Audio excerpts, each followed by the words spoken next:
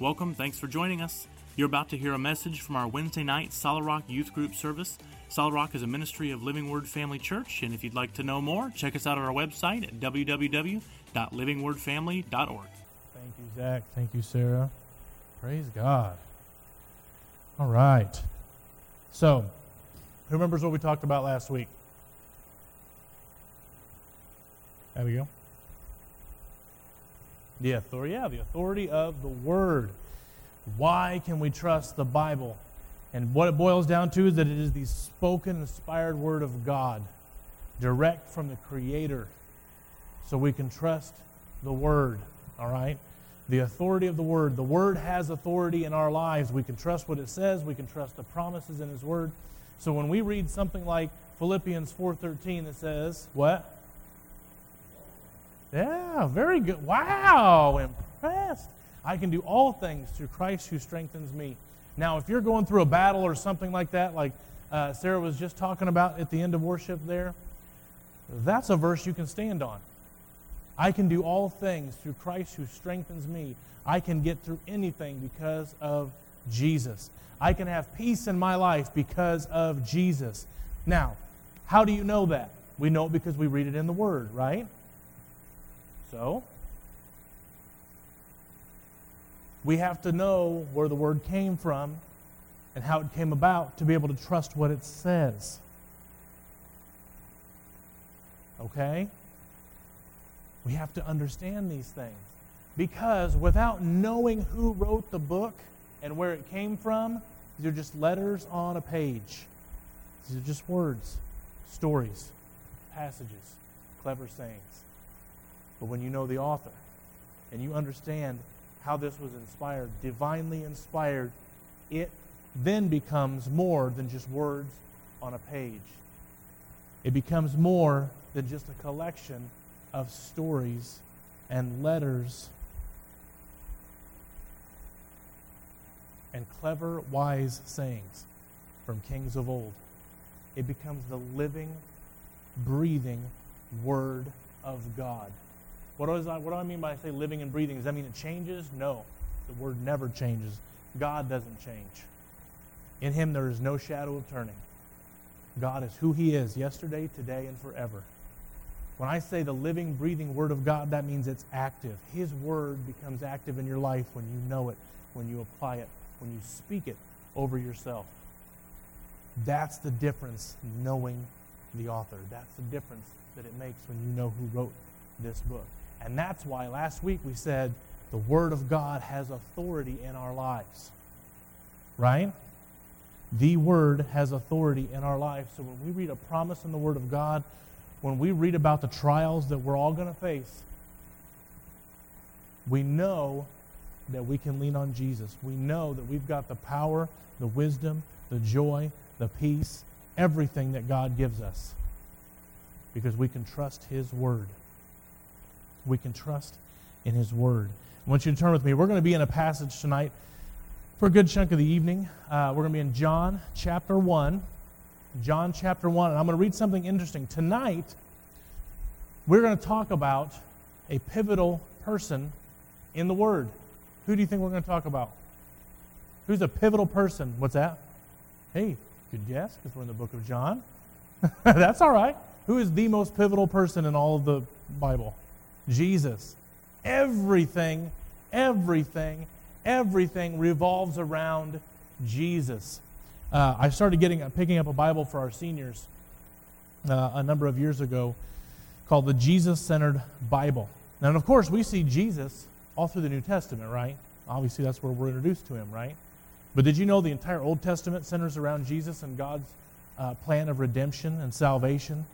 Everything in this book, from front to back, revolves around Jesus, even if it's not abundantly clear to us by reading it. It all revolves around Jesus. Now, I want you to see something very, very interesting here. When we turn in John chapter 1, we're going to look at the first 5 verses here for a few minutes. Look at this. In the beginning. When? The beginning. The beginning of what? Time, everything, the beginning of all things, right? In the beginning, the Word already existed. The Word was with God, and the Word was God. Now that word in my Bible is capitalized. The word is capitalized. There's significance to that. It's a name. He existed. Did you catch that? Verse 2. He existed in the beginning with God.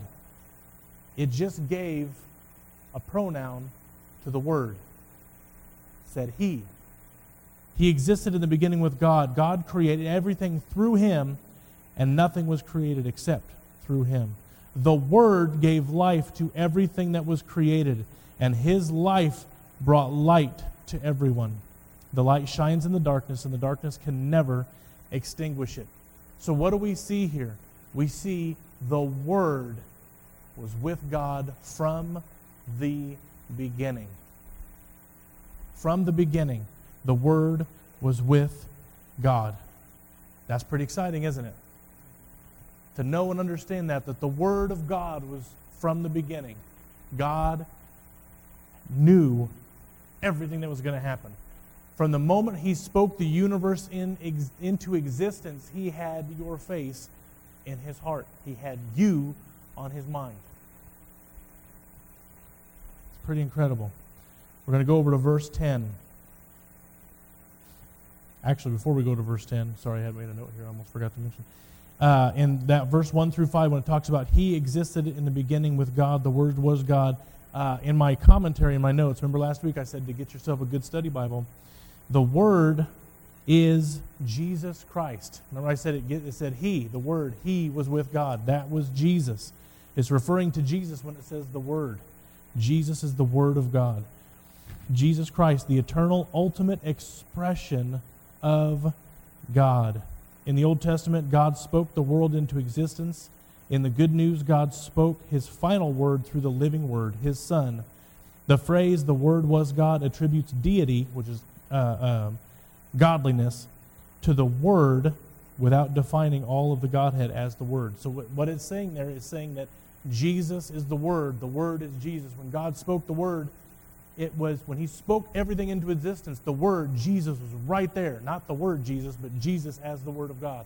The expression of God was right there in creation from the beginning, right there with God. But I love it. If you're taking notes, write that down. The Word was in the beginning with God. Jesus, the expression of God, the eternal expression of God. It's pretty incredible to think about it that way. Now look at this in verse 10. He came into the very world that he created, but the world did not recognize him. He came to his own people. Who were his own people? Who were God's own people in the Old Testament? I know some of you know it. Jeremy? What's that? Nope. Who were God's people?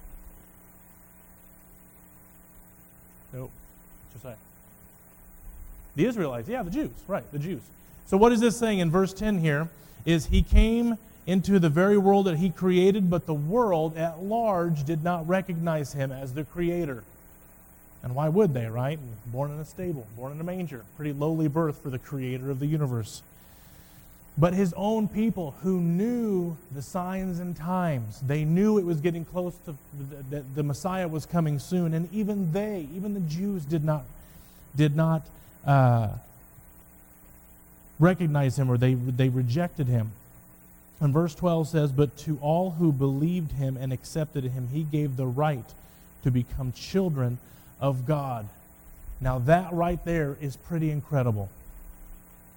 So here the entire world that God spoke into existence, that God created, when Jesus came onto the scene, the world didn't recognize him. They didn't recognize him as the creator. Right? This is why they crucified him. This is why they tortured him. And the Jews rejected him. The Jews, who are the people of God, rejected the Savior. Why? Because they had their own twisted ideas about what the Savior would look like and what he would do when he got here. Did you know that many Jews expected Jesus to come on this white horse as a military savior to conquer Rome? Because you remember, for those of you who know your Bible history, at this time when Jesus came onto the scene, Israel, along with most of the known world, was ruled by Rome. Rome was the big dog in the world. The Roman Empire was vast. And the Israelites were being oppressed under Roman rule for many, I know it was hundreds of years. It was a long time. And so they're expecting Jesus. They see some of the prophecies from the prophets throughout the Old Testament, their Bible, their book, their religious book, and they're expecting this military-style conqueror to come and set them free from the grip of Rome. So when Jesus comes on the scene, who was pretty much the opposite of that, they rejected him whole cloth. Now there were some who recognized and they believed him, and they began to follow him. So that's why in verse 12 it says, "But to all who believed him and accepted him, he gave the right to become children of God." Jesus gave the right for them to become children of God. That is pretty incredible. It's a pretty authoritative statement, wouldn't you say? In verse 13 it says, "They are reborn not with a physical birth resulting from human passion or plan, but a birth that comes from God." It's a spiritual rebirth. When Jesus was talking to Nicodemus, and Nicodemus says, "What do you mean by born again? What am I supposed to do, be born from my mother again?" It's a pretty interesting conversation because Nicodemus was having a hard time wrapping his mind around this phrase being reborn. And what Jesus was saying, not physically reborn, but spiritually reborn. Jesus was given authority by God to come and make children of God. Does that make sense? So Jesus, the Word who existed with God from the beginning, God the Father, God the Son, and God the Holy Spirit, Jesus was there, the very expression of God in creation. And he is now here on the scene, teaching and preaching and sharing the good news that God is here among you, giving you the right to become sons and daughters of God. But when you do that, when you accept Jesus Christ, when you believe on him, when you trust in him, when you receive that free gift of salvation, what does it say? You are reborn, spiritually reborn. So the Word became human. Verse 14. "So the Word became human and made his home among us. He was full of unfailing love and faithfulness. And we have seen his glory, the glory of the Father's one and only Son." In the beginning, the Word. And then you see in verse 14, the Word, Jesus, became flesh. Why is that important? Why is that important? I'm going to tell you why. Because God works through man on this earth. Would you agree? You look through the entire Old Testament, God didn't just swing his arm and start doing everything on his own. He worked through people. Why? Because from the beginning, God gave authority to man. What did God do? God created and said, "Adam, Eve, this is yours. I'm giving it to you." This is what made the original sin so devastating. Not just the fact that Adam and Eve sinned against God and they became separated from God, but everything under their authority, the whole world, this planet, was then separated from God and given over to the enemy, given over to Satan. Now, God still has authority because he is the creator. He is the builder. He is the architect, right? So he owns it all. It belongs to him. But because he gave man authority over the earth, he works through man for his will to be done. So Jesus had to come this way. Jesus had to be born here on earth to be both God and man, to be both God and flesh. Does that make sense? It had to happen that way. That was God's design. That was God's plan. So that Jesus was here on earth and said, the Father has given me authority to do what I am doing today. The Father has given him authority. He was from the beginning. Jesus, the Word of God. That is pretty incredible. Now in verse 15 it says, John testified about him when he shouted to the crowds, "This is the one I was talking about when I said, someone is coming after me who will be far greater than I am, for he existed long before me." So a lot of people didn't recognize Jesus for who he was. Who are they seeing? They're seeing a carpenter's son. They're seeing some plain person, some guy from Nazareth. Can anything good come out of Nazareth? That's what Nathanael said. He was one of the disciples. Just as Jesus was calling him, or when he first heard about Jesus, he heard Jesus from Nazareth, and he's like, can anything good come out of Nazareth? This guy was as plain as you can get. Okay? From earthly standards. This is why so many people rejected him, because he was not this great Savior that they were expecting. He was lowly, he was humble, but he was both God and man. Born of the Holy Spirit, through Mary, became flesh. God became flesh. He put aside his glory and was born a humble birth here on earth. But because of that, he was given the authority. Because of that, he had authority here on earth because he was born here. Right? He was born here on earth. So he had authority here on earth. And God gave him even greater authority. And we're going to talk about that a little bit more next week. But this is incredible. This is incredible to know that this word spoken by God has authority. The same authority we see given to Jesus. Jesus and the Word are one. So when you spend time in the Word of God, you are literally spending time with Jesus. You are getting to know Jesus. You are getting to know God's plan. You are getting to know the character of our Creator. The authority of the Word and the authority of Jesus go hand in hand. So, when Jesus tells you to do something, when Jesus tells you to live a certain way, it is very important that you pay attention. It is very important that you pay attention.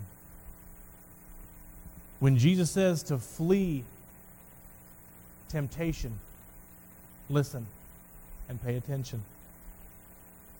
When Jesus says, do not look with lust upon another person, pay attention. Jesus is giving you all kinds of excellent teaching, and he's showing you the way to live your life, but you have to be in his Word. This is the primary way that we get to know Jesus, is by reading his Word, this Word that existed from the beginning. And we know we can take it seriously. Matthew 28:18. First book in the New Testament. Matthew 28. What am I talking about? You guys aren't flipping pages, you're in your phones. Matthew 28. So turn in your phone Bible to Matthew 28. And we're going to look at verse 18.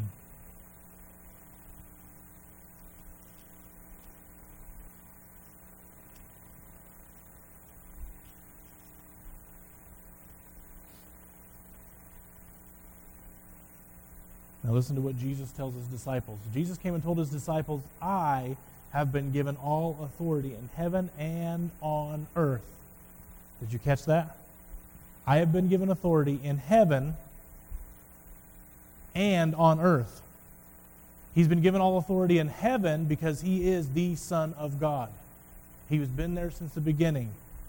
Part of the Godhead, God the Father, God the Son, and God the Holy Spirit. Jesus was there from the beginning, so he's been given all authority in heaven. He was given that authority by God himself. And then he says, and on earth. Why? Because he was born here. So not only did he create this world, but he was born into this world. Therefore, go and make disciples of all nations, baptizing them in the name of the Father, the Son, and the Holy Spirit. Teach these new disciples to obey all the commands that I have given you, and be sure of this, I am with you always, even to the ends of the age. Now listen, why do you think it was important in verse 18 for Jesus to tell them that he's been given all authority in heaven and on earth, just before he gives them the Great Commission and sends them out. Why do you suppose he did that? Do you think it was important for them to know when they're being sent out into possibly dangerous situations to share the truth of the good news of Christ?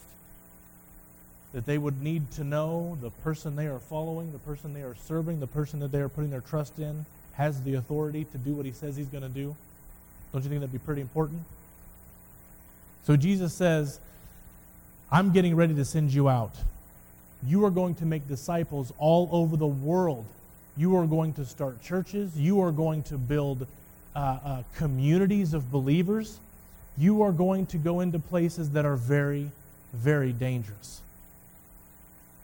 But you're going there for a purpose. It's to make disciples. It's to share the gospel. It's to share the good news that I have come to seek and save that which was lost. Who was lost? We were. Who came to save us? Jesus did. He was given authority from heaven to come down to earth, give up his godly glory, and be born as a lowly infant in a manger, in a stable, around animals, about as humble a birth as you can have. Born sinless, died for us to take our sin away. Jesus says, you are going to share this message, and there are going to be people who are going to fight you tooth and nail to stop you. But know this, I have been given all authority in heaven and on earth to help you do this. This is trustworthy. And we know that and when Jesus sends us out, when he teaches us, when he instructs us from the Word, we can trust it, and we know that Jesus has been given authority. And next week, we're going to see how he gives us authority. And that, my friends, is what helps you to fulfill the Great Commission. Because you're in here tonight. You may think you're here to hang out with friends and play games, maybe listen to a couple scriptures, maybe sing a song. I guess I'll go ahead and do that since I'm here at church, but I really want to play ping pong baseball with my friends. You may think you're here for that reason, but I've got news for you. Every Wednesday night when you're here and you're listening to the Word of God and you are getting into this with us, God is putting something on the inside of your heart that's more powerful than spending time with your friends. It's more powerful than some fun on a Wednesday night playing ping pong baseball or whatever a weird game you guys come up with next. He's putting something on the inside of your heart that will literally transform your life forever if you let it. See, it changed his disciples. It straight up changed the entire trajectory of their lives. We had fishermen who put down their nets and followed after Jesus. We had tradesmen who put down their tools and followed after Jesus. We had businessmen that put away everything and followed after Jesus. We had people from all shapes and sizes, stripes, backgrounds that put it all away and behind them to follow after Jesus. Their entire life changed the moment they started to follow Jesus. Jesus gave them authority. He gave them power to do his will on this earth because God works through people and he wants to work through you as well. And we know that Jesus has given us the authority to do that, and we're going to talk about that next week. All right, I'm going to go ahead and close us out in prayer. But before I do that, if you are in this place tonight and you have never made Jesus the Lord of your life, and what I mean by that is that you have never prayed that sinner's prayer, you have never confessed your sins to God and gotten right before God and accepted the salvation that Jesus gives us through the cross. His sacrifice on that cross was for you, for me. And if you have never prayed that prayer, I don't want you to leave tonight without praying. It's a simple prayer. I will lead you in that prayer. It's nothing to be scared of. It's nothing to be nervous about. We'll talk over it. We'll pray. And you will leave tonight being reborn, like we just read about a moment ago.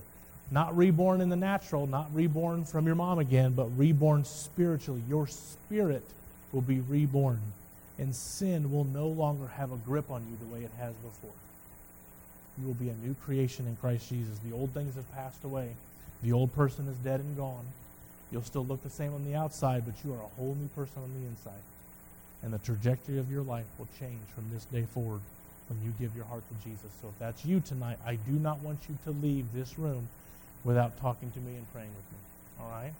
All right. Heavenly Father, thank you for your presence in this place. Father, we are so thankful that we have the authority of your word, that we can read your word, we can trust your word, we know it is true.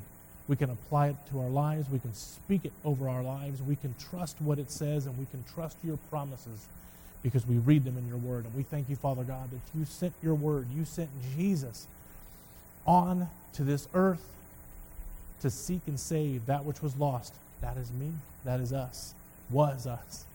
We were lost, Father, but now we are found. We are saved through the sacrifice of Jesus Christ. And Father, we ask that you would give us strength each and every day to do your will. Father, as we learn more about the authority that you have given us through Christ Jesus in the coming weeks, Father, we ask that you would open our hearts up to receive what you have for us, to walk in that authority, and to understand the authority that Jesus has in our lives when we accept him. And we are so thankful, Father God, that no matter what comes across our paths, no matter what happens at school or at work or at home, what kind of drama or trauma or disaster, whatever comes our way, we have you in our lives, and we are thankful for that, Father.